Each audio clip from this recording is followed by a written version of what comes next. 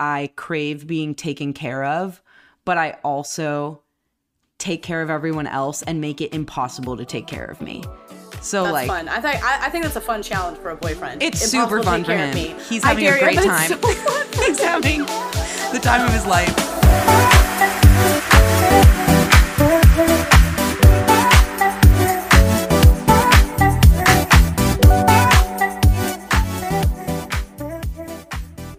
Hey, welcome back. We're Not For Everyone. We're a podcast hosted by a hater and a lover. I'm Jess. I'm the lover. I'm Caroline. I'm the hater. Oh, she said it in such a angelic tone. What the hell? What the hell? Full of surprises. Yeah. I'm feeling angelic. Yeah, I'm feeling angelic, I would say. You're looking angelic. You have such a glow about you at the beach this week. Thank you. For everyone who can't see me, I'm extraordinarily tan right now. And I feel so much hotter. I feel so much hotter than I do for the other 9 months of the year. I know. It's really hard because I think I get used to this level of hotness and I'm like, oh, this is the real me. And then September comes around and then it's just 9 months of being depressed over losing my hot identity. Yeah. Yeah, couldn't relate more. That is exactly how I feel. And I feel like this summer I haven't been getting as tan as I usually do because I know I made fun of somebody in my solo episode for complaining about how bad the summer weather has been. But shortly thereafter, I realized that I am quite affected by the fact that it's hot. It's there's wildfire smoke everywhere. You just can't be outside very easily. Because I look down at my legs and I'm like, what is this? This isn't the real me. It's not the real me. This pasty ass Midwestern Chicago girl, that's not me. The way that I look 75% of the year is not the real me. Yeah, I'm inclined to identify with just my hot phase. It's tough. I identify with self-tanned me more than I identify with natural. Do you self-tan? Do you self-tan like an at-home tanner? I'll do an at-home tanner. Sometimes I'll do... Is it like a spray? Is it a mist? It's a mousse. Body mist? It's a mousse. And I have a mitt and I rub it all over. Sometimes I do a lazy one and I just do my shoulders and legs. Just the parts of my body that would be showing in clothing and stuff. Not the face. Not the face. I don't usually do my face because I'm such a fan of bronzer that the bronzer helmet that I apply to myself every single day, it makes my face look tanner than my body most of the time. So when I'm self-tanned, it fixes, it blends the whole thing. Is a bronzer helmet is that a product or are you making a joke? No, there's this YouTuber named Desi Perkins who is a huge makeup YouTuber and influencer, and I used to watch her videos religiously, and she used to call it a bronzer helmet because she would apply because one of the areas that you apply bronzer is around your temples and the top of your forehead if you want to reduce the size of your forehead at all, and just because that's where the sun would naturally hit, and she would be so heavy-handed with it, and she called it a bronzer helmet, and I've adopted that. I think that's cute. It's a technique. Yeah, so usually my face is really tan from that, and then I just need my body to match. And that's what I'll do. I mean, ideally, I would love a natural tan because then I don't have to rub this shit on my legs every week.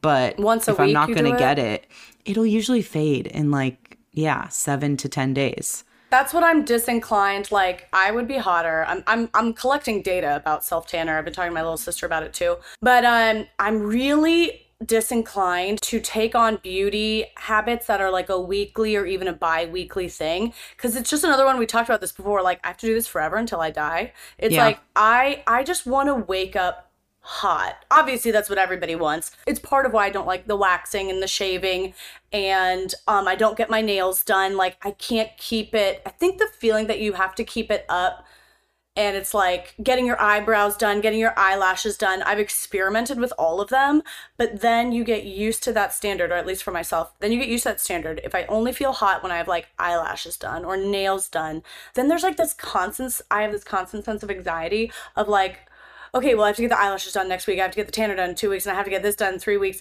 And then it's like they almost rarely coincide, except for some like rare, magical, like unicorn moment where you've got your eyelashes, you got the nails, you got the hair. So I'm just not doing any of it. And even with the bronzer, I have this like pathological desire. Like, I just want to be beautiful. I just want to be beautiful with no effort. I don't, Mm. but it takes so much effort. But I don't know. Like, I even used to, I feel like a liar. I used to even feel like a liar if I wore clothes that complemented my body, aka like hyped up the good parts and minimized the quote Mm. bad parts, like, you know, whatever you have complex about. Um, I didn't like my thighs when I was younger, but I would never wear like a dress or skirt to cover my thighs because then I felt like a liar. I felt like I had to like lead with the worst parts of me. Hmm. Like, I don't know. There's like this weird pathology about, um, I don't know. If I have to like dress up to look that way, then I feel like I'm secretly ugly and I'm a liar. Yeah. No, I understand what you're saying. Which is It's stupid. like, Which is stupid, to be clear. well, because most people will do the things, the beautifying things, and play it off like it's natural. You're like, I'm not going to do the beautifying things because if it's not natural, then like it's a lie. And then I feel bad about myself because I have to lie. I shouldn't have to lie about how I look because then it confirms that I don't look naturally beautiful. Is that what Totally. you're getting at? Yeah. Yeah, I think so. I think so. Yeah, I feel like I've put, I don't know. Also, this is like such maybe unhealthy thoughts to put into people's head. I'm not saying that this is correct. Right.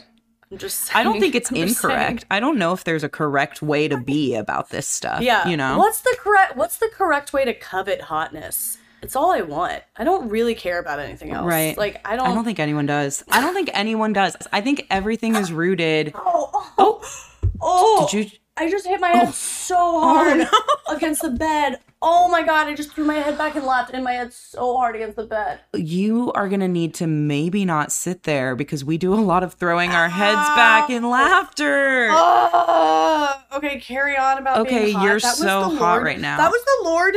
That was the Lord Jesus Christ being you, like, you vapid, superficial bitch. Don't say all you care about is hotness. I think an angel just slapped me across the face. Okay, go on. I do think that, like, whether people admit it or not is one thing, but hotness and like sex and attraction and like attracting partners and whatever is at the root of everything that people do, including like everything, not just how Totally. you look. And I'm tired of tired of pretending like I care about other stuff. I don't. Sure, but you want to, I'm still stuck on this, like, you want to be naturally hot because I want to be hot, but I have no problem with paying Yeah. to be hot. I mean, I'm generally a natural person. I don't get eyelash extensions. I'm not or natural. I'm not natural. I've gotten Botox and I work so hard at, workouts and finding stuff. the, like, yeah, working out and thinking about like the low effort. It's more like the long-term maintainable, like sustainable ways. Yeah. That my hair can be pretty without me having to do much. I think I'm really just lying to myself about the amount of effort I put in. Does it make sense? Yeah. I see what you're saying. I don't I know. mean, for Yeah. me, I'm more like if I can pay for someone else to do this, such as my nails. Like I always have my nails done because it makes me feel hot to Yeah. have like long, fun nails, and it makes me feel like I'm expressing myself. And yeah, And they look so good. but if I can like pay and go put my hand somewhere and have someone else do that, then I'm psyched about it, as opposed to putting in the effort at home. Some people would like spend hours doing their own nails. You'll never catch me doing that. It's worth it for me to make the appointment every 3 weeks and pay the $90, which is too much money every 3 weeks. Like I get that it's an outlandish thing, and also I'm so happy. It's what you like to spend your money Yeah, it's on. what I want to spend my money on. It's like I'm so happy to do it. And then there's other things that I haven't done, may never do. I don't know. I think it's just different for everyone. I know it's not fake. It's not any less fake or real than the actual actions I'm doing. It's just like it's funny. I think it's fun to talk about people's beauty systems. Yeah. Because they're kind of private. They're extremely dedicated often.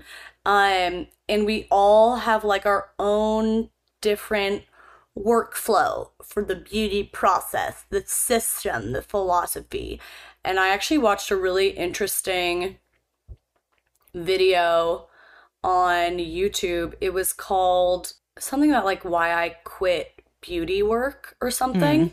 And it was just this girl talking about she'd been some kind of like GQ hottie of the week or something like that. Or something, I don't know, whatever. She was hot. Never heard of it, but sounds legit. Yeah, sounds like legit credentialed hot girl. Right. That's why I've never heard of it. You know, and she talked about upkeeping whatever she was doing, you know, dropping a bunch of weight and dyeing her hair and getting the lashes and doing the tan, and I don't even know everything she was doing, but eventually just dropping it and like referring to beauty work as all this it's unpaid labor. Like, actually, so many guys are gonna roll their eyes at this, but women know it's true. All of the hours that go into, and really are expected to go into, getting your hair done, all the hours and all of the money, getting your hair done, maintaining the diet, doing the workout, doing the nails, doing the waxes, doing the lashes, whatever it all is. Unless you're just naturally gorgeous, then fine. Like, okay, yeah, no, you don't need to do the stuff, but you do need to be gorgeous. And it's like a part-time job. Oh yeah. The amount the maintenance of time that most of us put into it, and it is just expected baseline, and I do it too, and I don't think I could give it up. But it was interesting, and you know, didn't really at all convince me to drop any of my habits. Yeah, like what did she feel when she dropped it? Because to me, and I think it's an interesting conversation, like we were kind of talking about it last week with the waxing and lasering conversation, where you were like, don't pretend that it's self-care.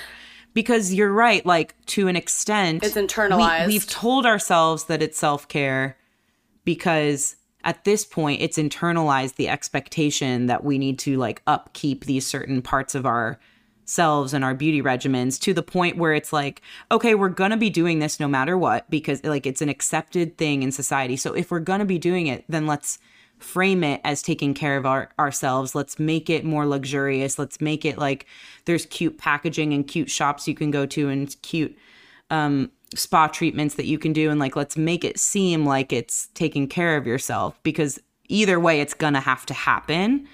And I feel like there's something interesting there, you know. It's like we're fooling ourselves because we have to do it anyway. Of course, it's the exact way that the washing machine, the KitchenAid mixer, and the vacuum were pitched to housewives in like a really cute, it makes your day better, you're gonna feel great, you're gonna feel powerful, it's gonna like make everything so breezy, what a gift. And it was. I think there's some saying that like the washing machine did more for women's liberation than any legislation ever did, which probably did, like, you know, freeing up hours in the day. But it is still, it's not a perfect analogy. And it's just, it is interesting to me. I fully participate in it. And I mean, I don't even know if there's really a way out of it. Like, I enjoy talking about it. I'm not rioting, because at the end of the day, I'm like, it does feel like, unfortunately, to some degree, women's main currency, the main way you can have clout as a woman is what? It's beauty. Like, that's what we basically, I'm not saying it's right, but that is on some level what we all agree to. That's basically what we all agree to. And for men, it's not that exactly. Like, for the average man, we basically all agree. Oh, this is also wrong. This is not a personal value of mine, but like men feel much more evaluated based on their wallet. And women don't have to carry that burden in the same way. I feel like, I hope everyone understands, I'm not saying this like this is the way it should be and this is right, but you're being clear. You know, even the most liberated, progressive women, I hear how they talk. They can't help but worship and ogle the most beautiful celebrities, or like, she's a powerful woman, but she's also beautiful. Like, that makes it better. Like, we're addicted to it. And I don't know if any amount of education, or like, there's just something obviously evolutionary there that sometimes feels like we can't get out of it. Yeah, I think that's the moral of the story. We're still all pursuing hotness, and Caroline's succeeding today. I'm not really asking for a change. As long as I feel like I'm keeping up, I'm like, the system's good. Right. Works for me. I'll be a slave because I'm one of the more successful ones. I think I rank medium. I think I rank as a medium slave. Mid. I definitely grew up like, especially as kids, my older sister was like, everyone was like, she's the beautiful one. Especially when we were younger. And my mom tells stories about like, it was like strangers would come up and be like, oh, your toddler is so beautiful. And then I'd be like in the stroller with my forehead. And my mom would be like, we're proud of both of them. And I was like, that's really heroic of you, Mom. Thank you. But like So brave. from so brave of you. But like from a very young age, and it didn't really bother me, or I don't know, maybe I haven't dug deep enough into this complex, but like as a kid, I was very aware that like she was beautiful and that wasn't my thing. And I don't really remember it consciously bothering me, but I definitely was aware that like my personality was my thing. So that was probably a reaction, but I think it's actually more of a burden probably to the beautiful kid to tell them all the time that they're beautiful and praise them for being beautiful, because then you learn that's your value. Or Right. it seems that that's your value. I don't know. It's just something I think a lot. We drag kids into it pretty quickly. Yeah, that's actually such a good segue into one of the things that I had written down for today. And I'm sorry, they're like fucking mowing the lawn outside and I'm just going to keep talking. But I was listening to my favorite podcast other than ours, which is the Nikki Glazer podcast. And they were talking about those identities that you cling to, especially when you're younger. And like the moment that you decide, that somebody decides like, oh, I'm going to be the funny one, or I'm going to be the smart one, or like whatever, fill in the blank. I'm going to be that kid, whether it's in your family or in your school. And then like taking that a step further, whether or not you stuck with the thing that you said you were going to do, you know, like I think a lot of people can relate to having that moment of clarity, or maybe like period of time when you were younger where you were like, okay, it seems like I'm getting rewarded for being funny or being smart or being beautiful or whatever. And then maybe you latch on to that for a really long time. And then maybe it informs your whole fucking life. Like I do think that there's an element of like me performing and wanting to make people laugh and all of that that's rooted in like being rewarded for that and seeing that that was the thing that like could make my parents happy or could make my teachers and my people in my school happy or whatever. And just now it's like what I try to do for a living. And it's kind of like, I don't know. I don't know what to make of it. It's not necessarily a bad thing, but it is kind of interesting that that's where like so much of my personhood is rooted. So I was wondering if you relate, if there's any like moments that stand out, and like what blank the blank one did you most align with growing up? Is it still true? It is so interesting. I think I definitely, as a kid, knew that my role was to be like a monkey, to be, yeah, like goofy and silly and make everyone laugh. That was like, it was to a degree like the glue in my family. Being able to like make everyone laugh meant that things could be okay for a little bit.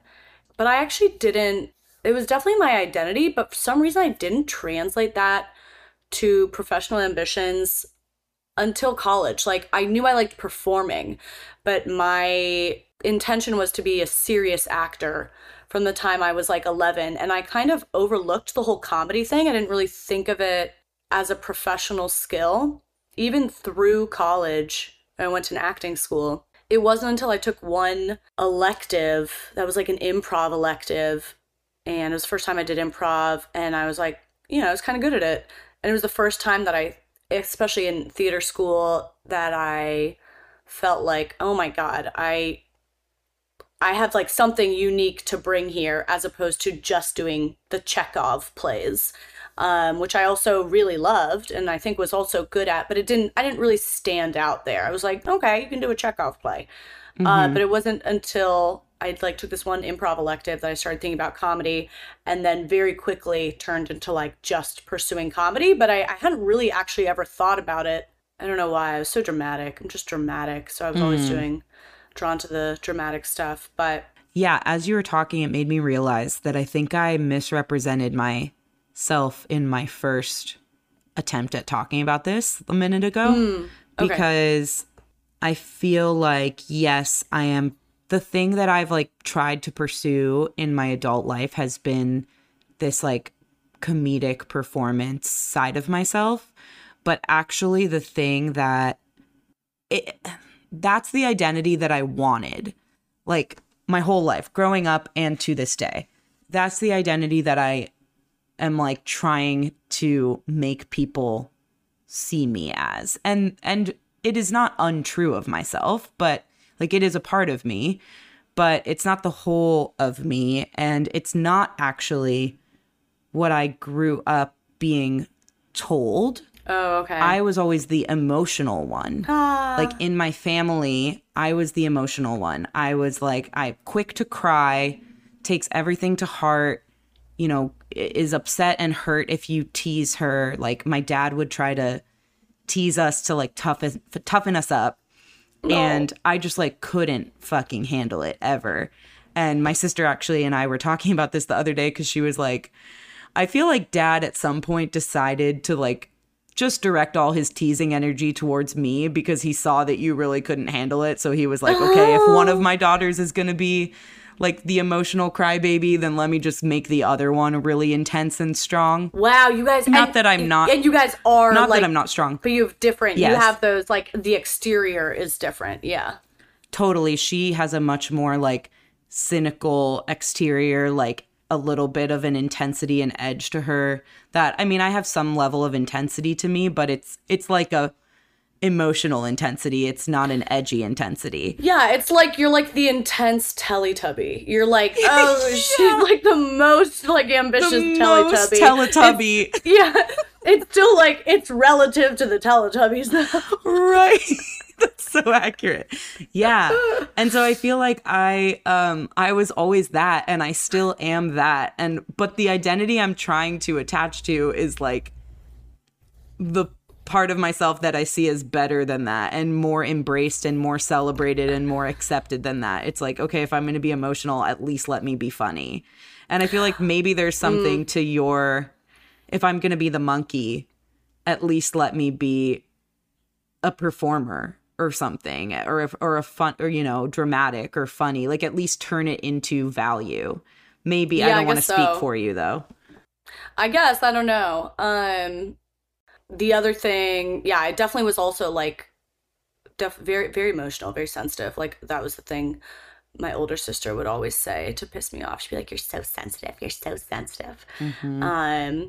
And I do think that's a pretty fun thing to be able to, the things that were like, maybe you thought of as flaws or weaknesses, like to be able to find where they're great and where they're useful, whether it's in your work or in a dynamic, how it can be your superpower. That's like a special thing. I was thinking a lot about identities as well this week. I got into this conversation. This is a little different. This Go for it. This is going to encapsulate the difference between you and me. I was I was talking to my cousins. I'm at this like family beach week right now, and we were sitting around talking about everybody's sickness. Like what's like the illness that everybody lives out, as opposed to their talent. It's kind of a talent. It's a different kind of talent.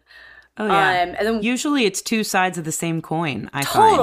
Totally. There's a lot of contradiction there. Somebody was talking about my uncle, and he was trying to make dinner plans, and there was this whole fight about people wanted him to change the dinner reservation, but he wouldn't change it. And my aunt just goes, well, he is stubborn / inflexible. And I was like, God, we should put that on his dating profile. And then I was just like, why? I want to make like the honest dating profile for everybody I know. If you had an honest dating profile, like stubborn / inflexible, but good body, like what would it say? Like what is the trade-off on everybody's profile? And I was thinking about what I would say for yours. Oh my God. Do you want to hear mine? Yeah, I want to hear it desperately. Okay. I have so many ideas. I know. Okay. I think it would be like... I'm nervous. Okay, I think it would be like hair / eyebrows plus constantly torn between being a mommy and being a puppy. Is how I would describe like your inner tension and turmoil. Wait, say more about that, because I like kind of get it, but tell me more. I feel like you're like very much this parental mother type A mommy figure, but you're also like a small dog. Yes. Yeah. Wow. That's like to a T. And those needs, I think your needs. Yeah. I think some of the needs that you've explained on the podcast in your relationship, Yes. the puppy needs that are contradicted by the mommy behavior. Yes. Yeah. Maybe. Yeah. Okay, yeah. I totally get it. You're spot on. I mean, that's like literally this week, the conversation that my boyfriend and I were having around like how much I crave being taken care of, but I also take care of everyone else and make it impossible to take care of me. That's fun. I think that's a fun challenge for a boyfriend. It's super fun for him. He's having a great time. So fun for him. He's having the time of his life trying to navigate this fucking maze of like, oh, that's too far. Oh, I was supposed to take out the ice cubes. Like the main way that he, not the main way, but one of the like very tactical things that he does for me all the time that like weirdly makes a huge difference for me is that he, when he's over at my apartment, goes into my freezer and undoes the ice cube things for me and puts them in a bucket in the that's freezer. so sweet. Because that I literally so hate popping them out of the tin or whatever, but I love ice and I need all of my beverages to have the most ice possible. That and you hate popping them out. Why? Does it mess up your nails, or you just don't like the labor of it? I just don't like to have my hands be that cold for that cold and pushing. Like I have to both be freezing and use my opposable thumbs to push. Like, what are we saying? This is an annoying fucking feat. Did you ever ask him to do it, or did he just observe how upset you were every time you pushed ice? He noticed. I think like I would be doing it and he'd be there watching, and he was just like, I can't fucking watch you do this. Like it's so sad. Yeah, he's doing it for himself. He's like, I can't witness this one more time. Yeah, but now it's a thing that he regularly does for me, and that's only a small example of like why I need to be taken care of. But at the same time, if I was at my friend's house and they needed their ice thing emptied, I'd be the one to go volunteer and do it for them, even if I hate doing it. And that's like a perfect summation of me. Because then you get the reward of doing something nice for your friend. But when it's just for you, you're like, I just don't enjoy the physical experience of this. Exactly. That's one of the cuter things you've said on here. That's crazy. And then I saw on Instagram, I got fed this ad for something on Amazon that like is an ice cube tray that sits over a plastic container, and you just like click a button and it juts out all the cubes into this container, and it just solves the problem that I'm describing. And I sent it to him and I was like, should I get this? Don't get any ideas. I still need you for other things. And he was like, I don't believe you, but like, yeah, get this. I don't believe that you need me for other things. Yeah. He was like still trying to figure out what those things are. That's amazing. I need him for a lot of things, but yeah, I do make it hard. It's hard. It's hard to give up that independence. Oh my gosh. It's like the crux of the challenges that I have being in a long-term relationship. Yeah. It's like I literally have a note to myself on my to-do list.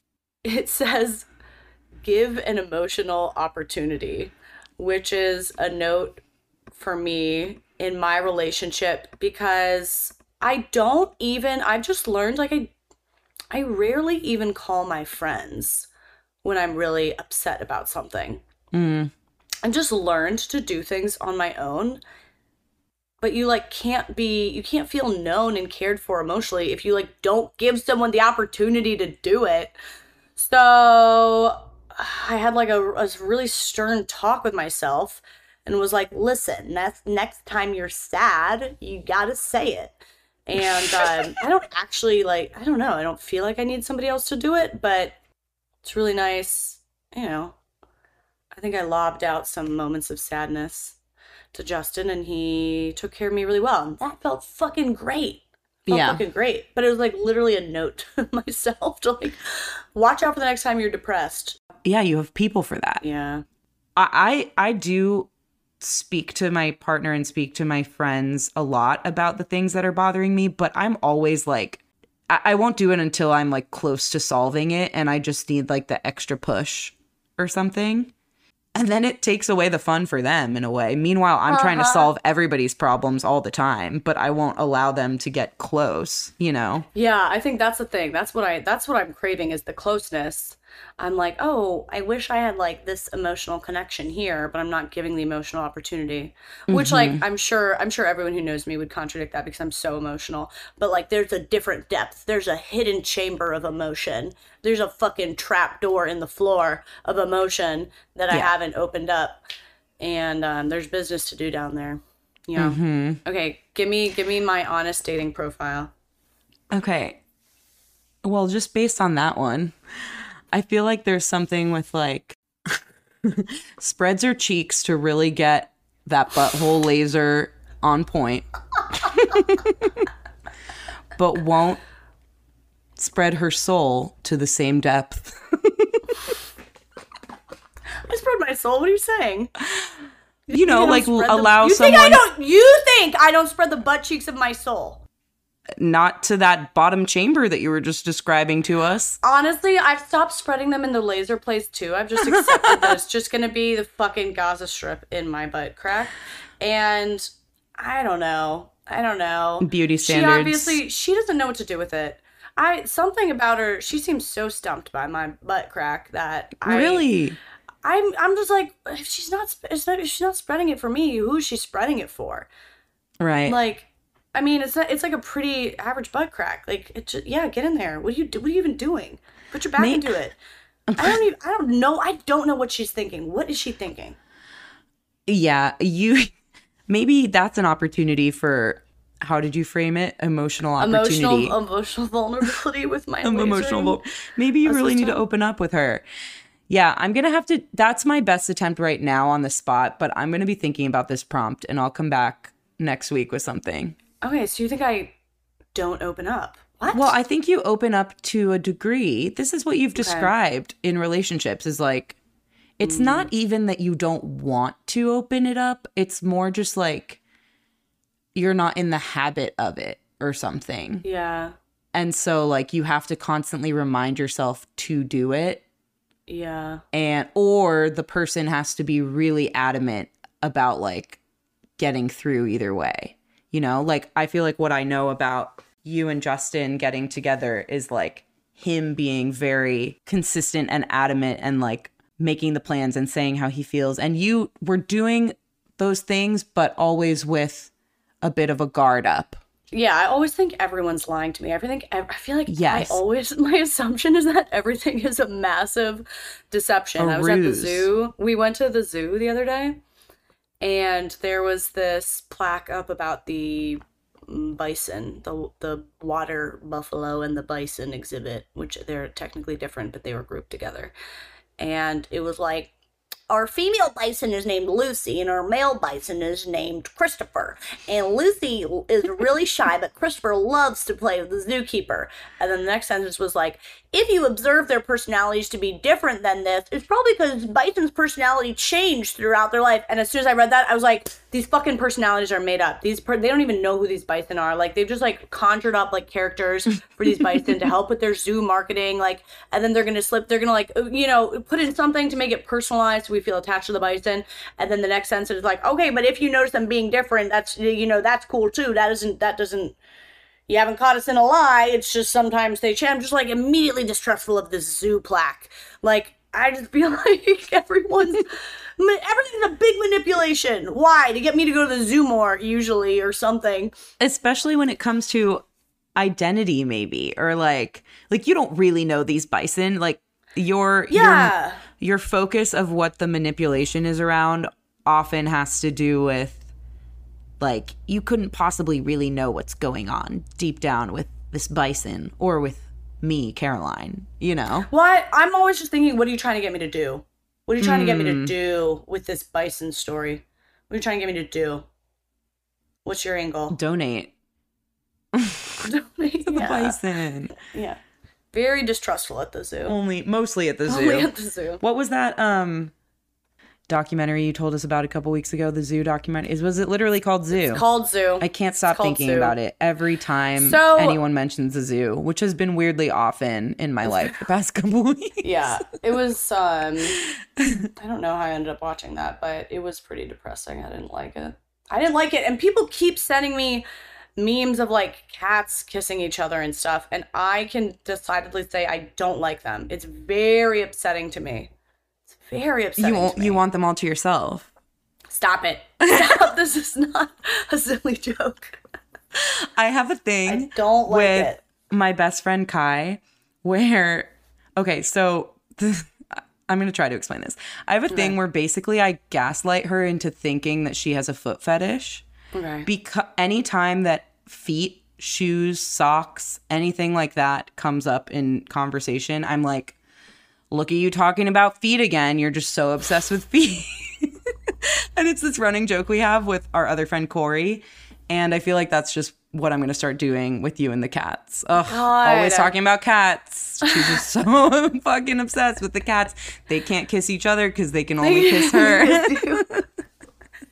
I got some feedback after that episode where people were like, you talked about a lot of different animals in that episode sexually. You did. And I was like, oh, I didn't even think about that. To me, it was not incriminating at all because I was just like, okay, I had one sex dream about a cat. I had a different cat cartoon crush, and unrelated to those things, yes, I know a lot about different animal penises, but that is not a fantasy. It's not a fantasy. It's not a crush. It's information. It's just science. Sorry, I'm a scientist. Sorry, I know about science. Yeah. Sorry, I'm a biologist. Forget. Yeah. So in my head, I said it like an innocent scientist, a researcher. That's how I was taking it. Thank you. Speaking of science. I have to make a quick mention, and then we can go on to something else. But a friend of mine who listens to the podcast, his name's Andrew. He's my friend Angela's husband. It really touches me that he listens to the podcast every week because I don't think he's our typical demographic. Yeah. And whenever I see him, he's like, Jess, love the podcast. Keep it up. When are you guys going to start talking about the UFOs? Oh, yeah. And I'm always like, LOL, Andrew, you kook. Like, nothing to see here on UFOs. Until this week, apparently, the government has been hiding evidence of UFOs from the public for like decades. I haven't done much research at all. My cousins were talking about it this week. And I don't feel strongly in any direction because if the universe is infinite and it's been around for forever, it seems highly unlikely that there's not life somewhere. How am I supposed to fucking know? They could be hiding. They could be hiding anywhere. I haven't looked in most of the hiding places. I haven't checked behind every bush. Right. I haven't checked. It could be any of these holes. So I don't really know. I also don't really care. I just feel like maybe I don't care, but also maybe not. But then my one cousin was like, with a little extra conspiracy theory. He was like, usually if something this with this energy is in a congressional hearing, it's because they want to distract from something else that's going on. He's like some politicians like had sex with a child, like that's why this is happening. But which I feel like was also a pretty good point because my main question was, how does something like this get brought to a congressional hearing? There's a trial, right? Like, who is pushing that to a trial? Like, I don't really understand how the process works. I'm certain it's easily Googleable. I won't be doing it. I just want someone to tell me how it ends up there. Like, is there a question to be defended or proven, or they're just like, we feel like talking about it. We want to give like a class presentation, or like, how does it end up there? So apparently there was a whistleblower, but just because there was a whistleblower doesn't necessarily mean that they're going to have a congressional hearing about it. So I do think the fact that they took up this whistleblower on his or her call out, Yeah. is suspicious. Because the other thing is like the premise that we're now operating under is like, oh my God, the government has had evidence of this and they haven't told us. Since when is the government telling us everything about every piece of evidence that they've ever collected on anything? Like, why are we shocked that there's stuff that they know that we don't know? I feel like that's Didn't we cover this always in the 60s? how it goes. I just Right, Googled... so it is a bit... I think your cousin's onto something. What'd you Google? I think he is. I just Googled UFO congressional hearing, why? And actually didn't bring up really anything very helpful. I actually don't want to know the key takeaways from it. I just want to know why it's happening. Why? Yeah, I don't think I care either, because it's similar to our take on history, which is like, tell me what's in it for me.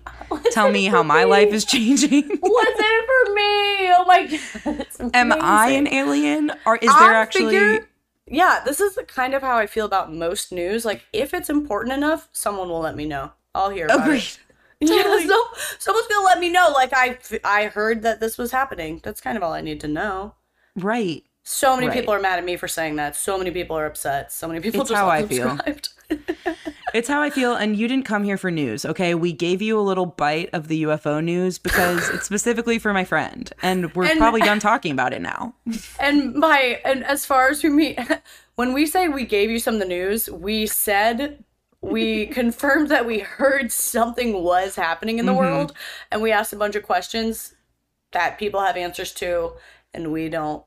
Lizzo did post about it, and so that's also how I knew about it, was mostly from Lizzo. Okay. So, do with that what you will. I did think it was annoying. The only thing I read from some of the congressional trial updates was that, they don't call it a UFO. They call it a UAB or something. Oh. What's they that call stand for? I think it's UAB. Un-American Bros? How dare they? UAB, unidentified anomalous phenomena. I just wouldn't be like, why are you trying to be so special? We had an acronym. And I don't know if the attitude is to be like, well, we need to be like more clinical, more professional than just UFO. They said UFO in like, Men in Black. Like, we can't say UFO. It's like, we know what you're saying. We know you're just saying UFO. You're not cool. You think you're cool? You're not cool. Yeah, I wonder if it's because UFO is so closely linked with alien life, even though what it stands for is or what is it? It's like something flying objects, unidentified flying objects. Maybe flying is too presumptuous. Like, maybe it's not flying. Maybe it's a floating, optical levitating illusion. Yeah, maybe it's levitating. I was just saying optical illusion, and you're like, no, the spaceship could be fire-powered. We don't know what the technology it is. They could easily have technology that we haven't discovered yet. It's not just like a plane flying. Please have an imagination. First of all, the tattoo I have on my hand of these little rain clouds with a sunbeam shining down, they really, much more than they look like rain clouds with a sunbeam, they look like flying saucers with like a laser beam coming down. They do look like that. I've noticed it before. People always think I just have UFOs tattooed on my hand, which I'm not opposed to in any way. I'm into it. Makes total sense. You're UAVs. A scientist, and you're just keeping on top of the situation. Every time I see an unidentified anomalous phenomena, I get it tattooed on my hand so I can look at it later. That's the most efficient system I've come up with. It's a tally. Quickly! I need to find a stick and poke artist to tattoo this on my hand so I can never forget it. Thanks for doing that for the rest of us. Man, it's so good. It's so good to be able to update people on the news. Doesn't it feel rewarding? It's like, thank God we got that out there. Yeah. Yeah. Okay. What other news do we need people to know? What's on your mind? I got in, I'm on this family vacation, and one of my goals, I always set my goals, my intentions, things just like, make sure to have quality time with this person.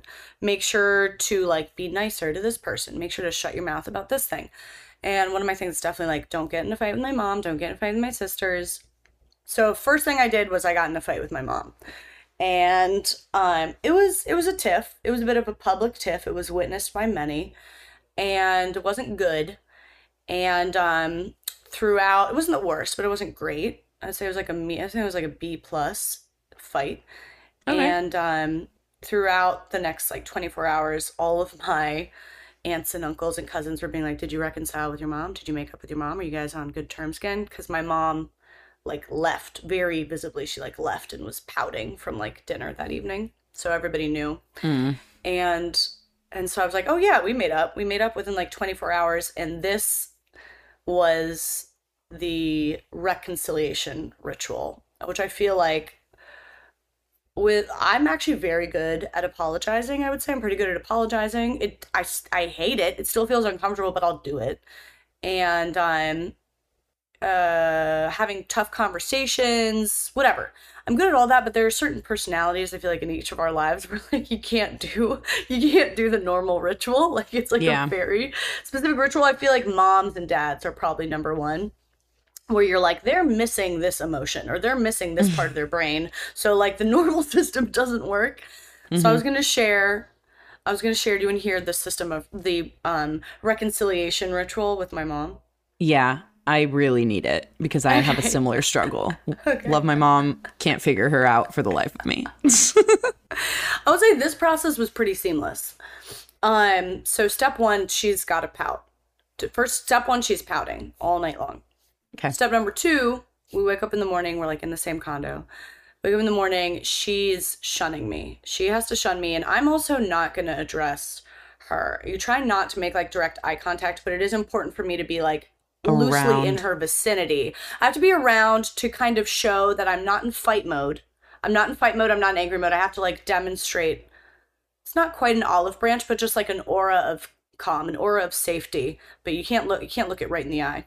So like, does the aura include kind of just like being nice and normal with other people around her? Yes. Okay. I wouldn't directly address because that would be too much too soon. Yep. She's still on edge. I can't, if I were to be like, good morning, she'd be like, fuck you. So I can't do that. Then you wait for an opportunity. And by opportunity, I mean like a problem that has to be solved, something technical, hopefully something logistical, physical would be good. So the opportunity that came up the other morning was like a drawer was broken in the kitchen and a dish got jammed in the drawer so you couldn't open the drawer. And I was like, I'm coming. I see you, opportunity. I'm coming. That's all me. I was like, I got like little wrists. I was like, I think I can get my hands in there and fix this drawer. And I've never felt so much pressure. I had to fix the drawer. I just knew that fixing the drawer that my mom wanted fixed, that nobody could fix, like this, the reconciliation depends on this.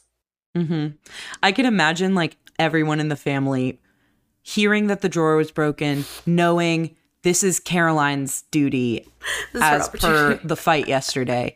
And then like watching and sweating and like counting down, like the pressure's on everyone's like, she has to do this or else the vacation's ruined. Totally. Including my mom. She's like, okay, let's see what you can do. Right. She's like very much surveilling me, like standing above me. I'm down on my knees, like trying to fix this drawer. She's like, just like noting the different things you're doing. Oh, so you think you're gonna fix this? Interesting. I did fix the drawer. Big breakthrough, but leaps and bounds. Okay, but then you have to act chill. You have to take the distance again. Step away, take the distance, act chill. Act like it wasn't an apology. It was just something we did together. It was just chill. We're just chill. Just really chill. We're just two people being chill. A lot of it is, I'm realizing, is like kind of playing hard to get with your mom. Then a few hours later, we've taken distance. We've pretended like we didn't know that the other one was there. Taking distance. A few hours later, I receive a text from her, but it's not a direct text. It's a text on a text chain that we've never had before. That's just like her texting me and all the sisters, and she's put a name on it. She's labeled it girls. I've never seen this text chain before. And it's saying like, I'm down on the beach. I think it said like the cousins are down on the beach by the volleyball net. Not saying that she's there. I'm surmising that she's there, and she's not inviting us, and she's actually not specifically talking to me, but I know it's an opportunity. She's lobbing something up. It's relatable. So I'm like, Julie, I gotta go down to the beach. I assume mom is there. It's not totally clear, but I think she wants me to go. But Julia has to come with me. I can't go alone. It's too vulnerable. Yeah. I'm like, Joy, get the fuck dressed. We have to go down. Like, the ritual. Put on yourself, Dan. Do what you fucking need to do. Yeah. You have to come with me. And so we get down there, Yeah, not an invitation, not a direct text, but it's still an invitation. Get down there. There she is. She's definitely avoiding eye contact. Not a smile to be seen. We get a Planet Ice together, which is this kind of like slushy ice cream thing you can get. That's important. Because she pays for it, I accept it. Do I want a Planet Ice? No, but I have no choice but to accept it. That's a very important stage. Just the two of you, or Julia comes for that? Other Julia's people come there. for that? Julia's drifting in our wake, kind of in the wake of our stink, our stinky vibe.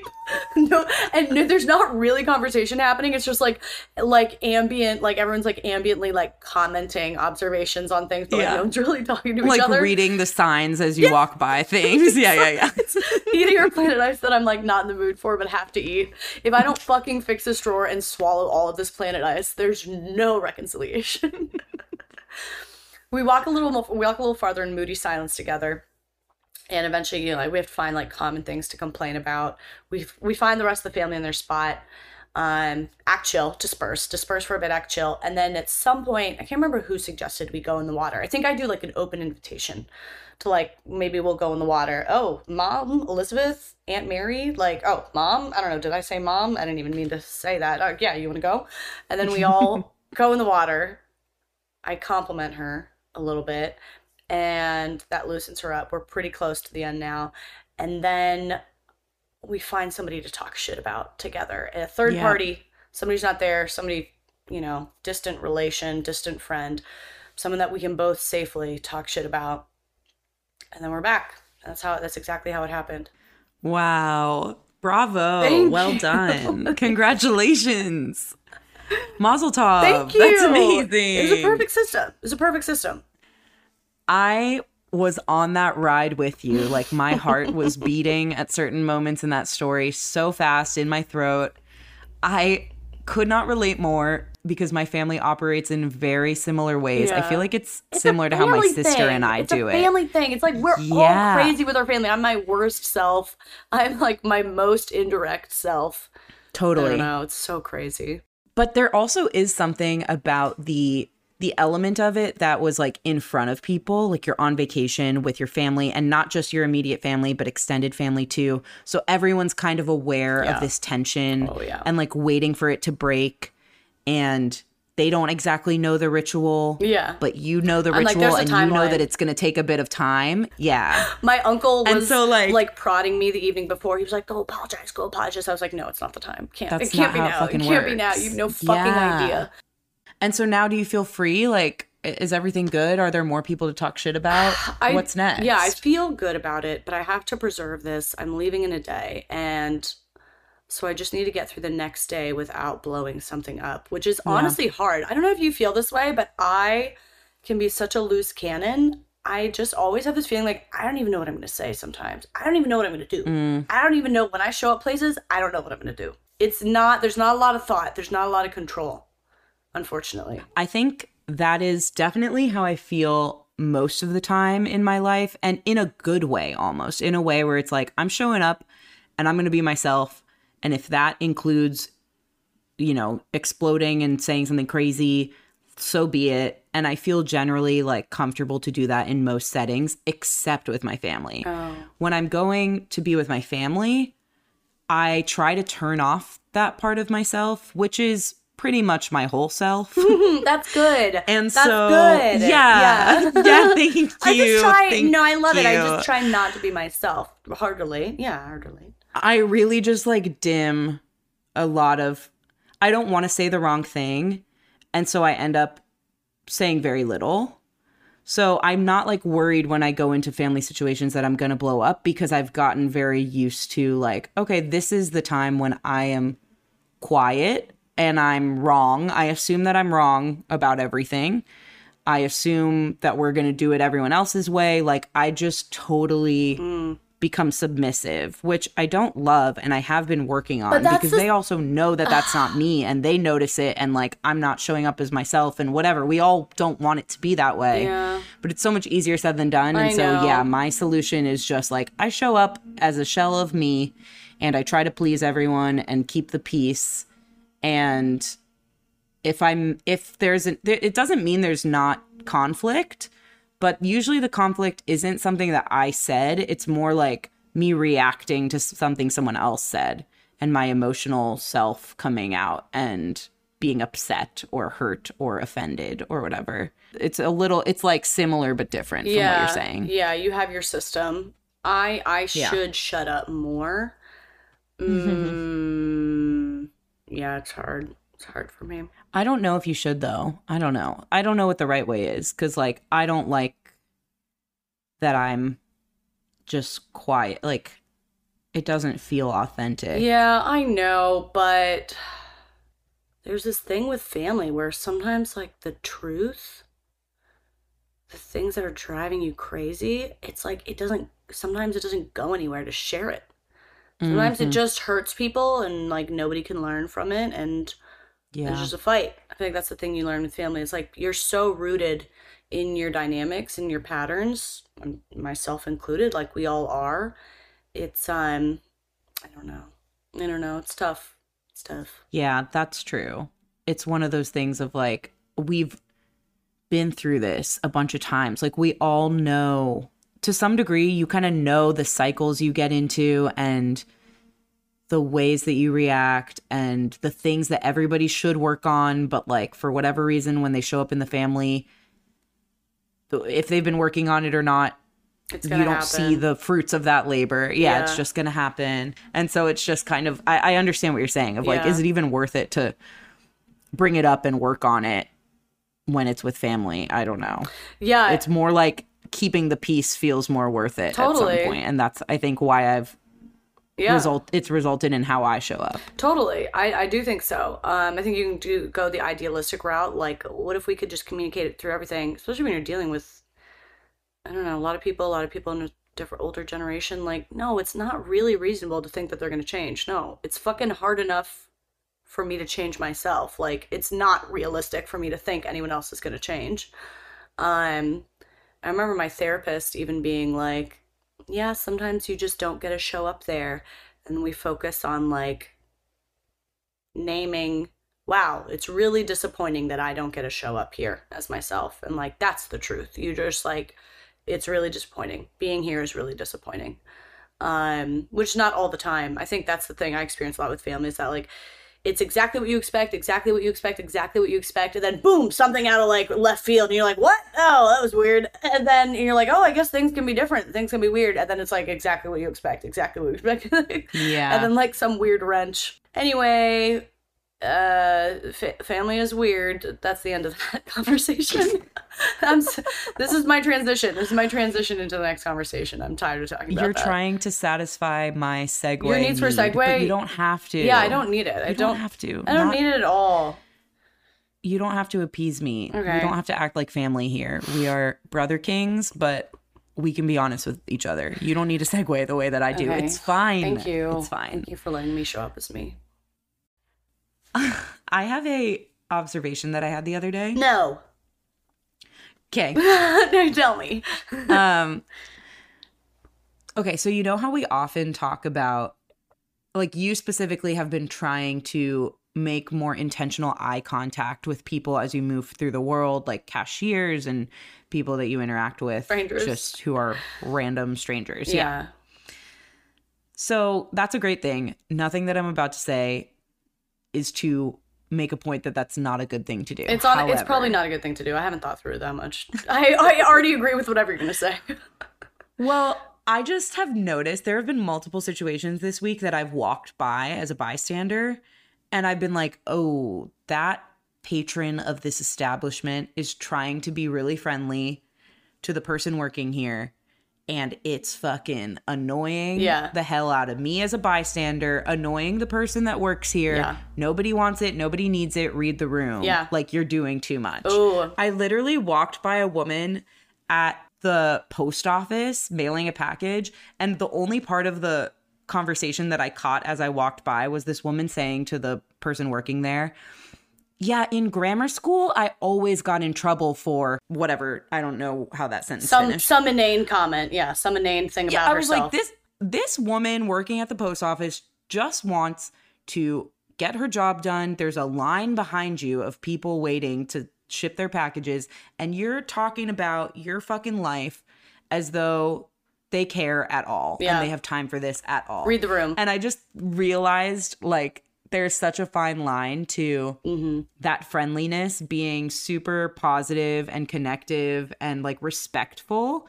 And then it very quickly becomes disrespectful if you can't read the room. Super and needy. Becomes like super needy. Super needy and super self-serving. Again, Yes. it's always self-serving. It actually is a pet peeve of mine I was thinking about recently. I don't know who I was talking to about this, but like the person who needs to always get the waiter or waitress or bartender or cashier or whoever to like think that they're cute. Not even like in a sexually like romantic, I think they're cute kind of way, but just like as a person, like they always need to be cute to that person. It's fucking annoying. It's fucking annoying. It's so attention seeking. It's like, and I do it sometimes. All I do think is I'm attention pretty seek. able. All I do is attention Yeah. seek, please. But I think I'm able to read the room when it's like not the time to really, you know, spend energy on that or spend someone else's energy on that. Yeah, you're so true. You're so true, and you're so I'm real. so true. Fucking I'm so trill. You're true as hell, and you're trill as can be. Thank you. Yeah, I validate this complaint.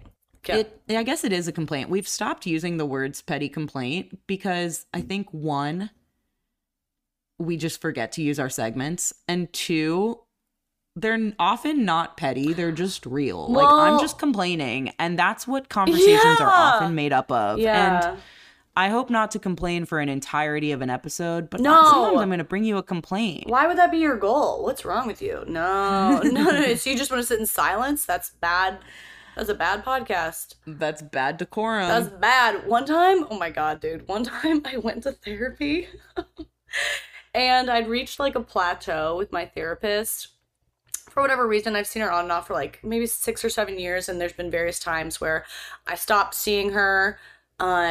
You just like, yeah, maybe you don't have a ton you're working on right now. You need to like go out and gather some new life problems, or I don't know. I'm not seeing her right now. My sisters have kindly informed me that I should definitely be in therapy. But I was like, well, the way that you stopped the way seeing that her. you did for me recently, because I haven't really been seeing mine very much either. I'm like, oh, I have this podcast now. I bring my complaints to Caroline. Literally, honestly, I feel like it's why sometimes I don't have that much to say to my friends either. I'm like, I already processed it on the podcast. I talked to my camera about it for a YouTube video. I talked to Jess about it for the podcast. Like, I think I figured everything out. I think I'm doing it right.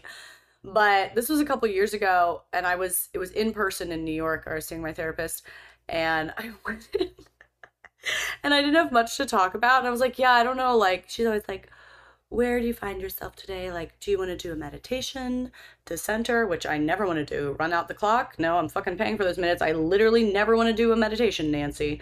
And she's like, do you need to center a little bit to have something top of mind? And I was like, yeah, I don't know. I don't really have anything today. And she's like, that's fine. We can sit in silence for an hour. And I was like, bitch, no, we cannot. No, we fucking cannot. Not if I'm going to pay you. No, we cannot sit in silence for an hour. But thank you for the suggestion.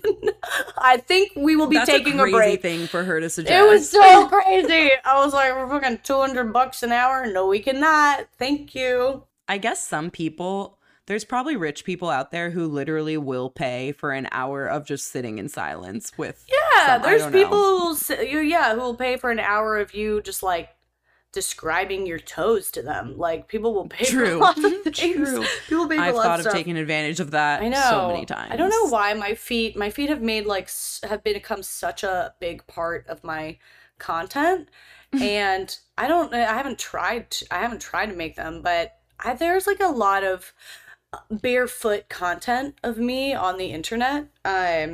Just subtly, just like hints of it. I think I've noticed, and people are always commenting on it. One time you posted a story about like new shoes that you bought, and they were sandals, and so you took a picture of your foot in the sandal, like in flowers, and like in a field of flowers and stuff. Yeah. Yes, and it was cute, and it was kind of you to share the link to the shoes and all of that. But I was also like, you can't give this out for free, That's baby what girl. I get. Like, draw something over the toes. People are draw always a little black line. I mean, I don't know. I'm not gonna. It's not like you can like get all like see all the toes, raw on my Patreon. Like, there's not somewhere else you can go to get the feet raw. So I might as well just give it out. I don't know. It feels right. I've always liked the barefoot. I think I started intentionally like being like barefoot in a lot of my videos because it feels like we're at home. It feels cozy. It feels intimate, not like sexually intimate, but just like I'm not wearing shoes. I'm not wearing socks. I'm just like got toes out. Right. It felt like the right vibe a lot of the time, but I don't know if people are there to like think about my toes. Cool. I don't care. I've never understood that. Like if someone's jerking off to my toes, I won't even ever know about it. Like how do I who cares? I don't even know about it. Even when I guess the point is like you won't ever know about it, but you could be making money. Yeah, off but of when it. people now, if say you're someone that, but who's people never would say going that, to do that, all the people who've commented that to me, they're saying it in jest. I assume you don't actually assume I'm gonna make an OnlyFans for my feet because I'm not. So I think when people say, like, I don't know, I feel like most YouTubers, they actually won't show their feet, but they're also not making an OnlyFans. So it's like, it's just like an inconvenience now where I can't show my raw dog feet. That doesn't help me. Yeah, I totally hear what you're saying. Yeah. I mean, true, it is said in jest. However, I often see these reels pop up. You know, these people who like walk around New York and stop random people on the street and they're like, oh, how much do you pay for your apartment? Can we see it? Or like, how much do you make in a month? And it's just like supposed to, whatever. What is the point? Financial freedom. We all can know how much we make or something, or just be jealous of people. What is it? So freedom? Are we free? Are we free? Okay. And this girl just popped up on my page who they stopped on the street and they were like, what do you do and how much you make? And she was like, I make, what was it? Something crazy, like $30,000 a month from foot pics on the internet. And when I see things like that, I'm like, financial freedom. Yeah. I'm like, I could have it. I could have it. Yeah, I'm not opposed to it. I think I'm just too lazy, I guess.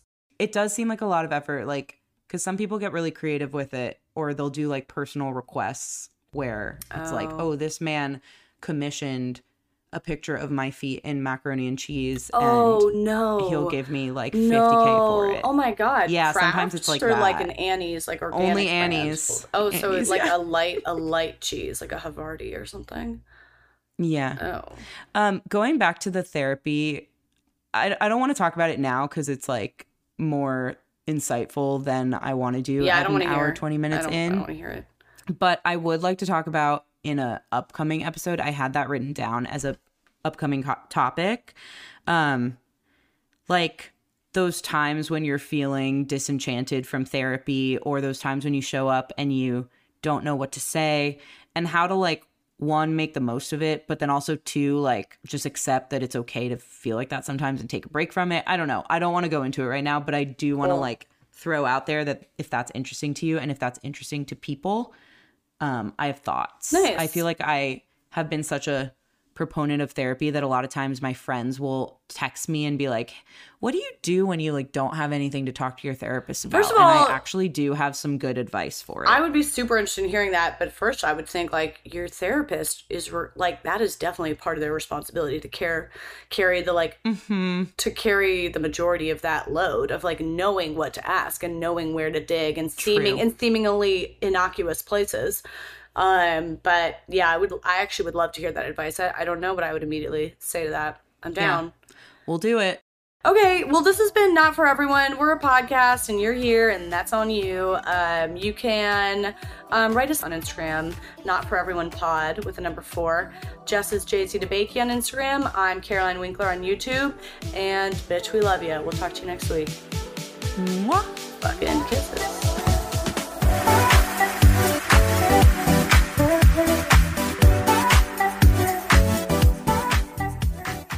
Get this fucking bug out of here, first of all.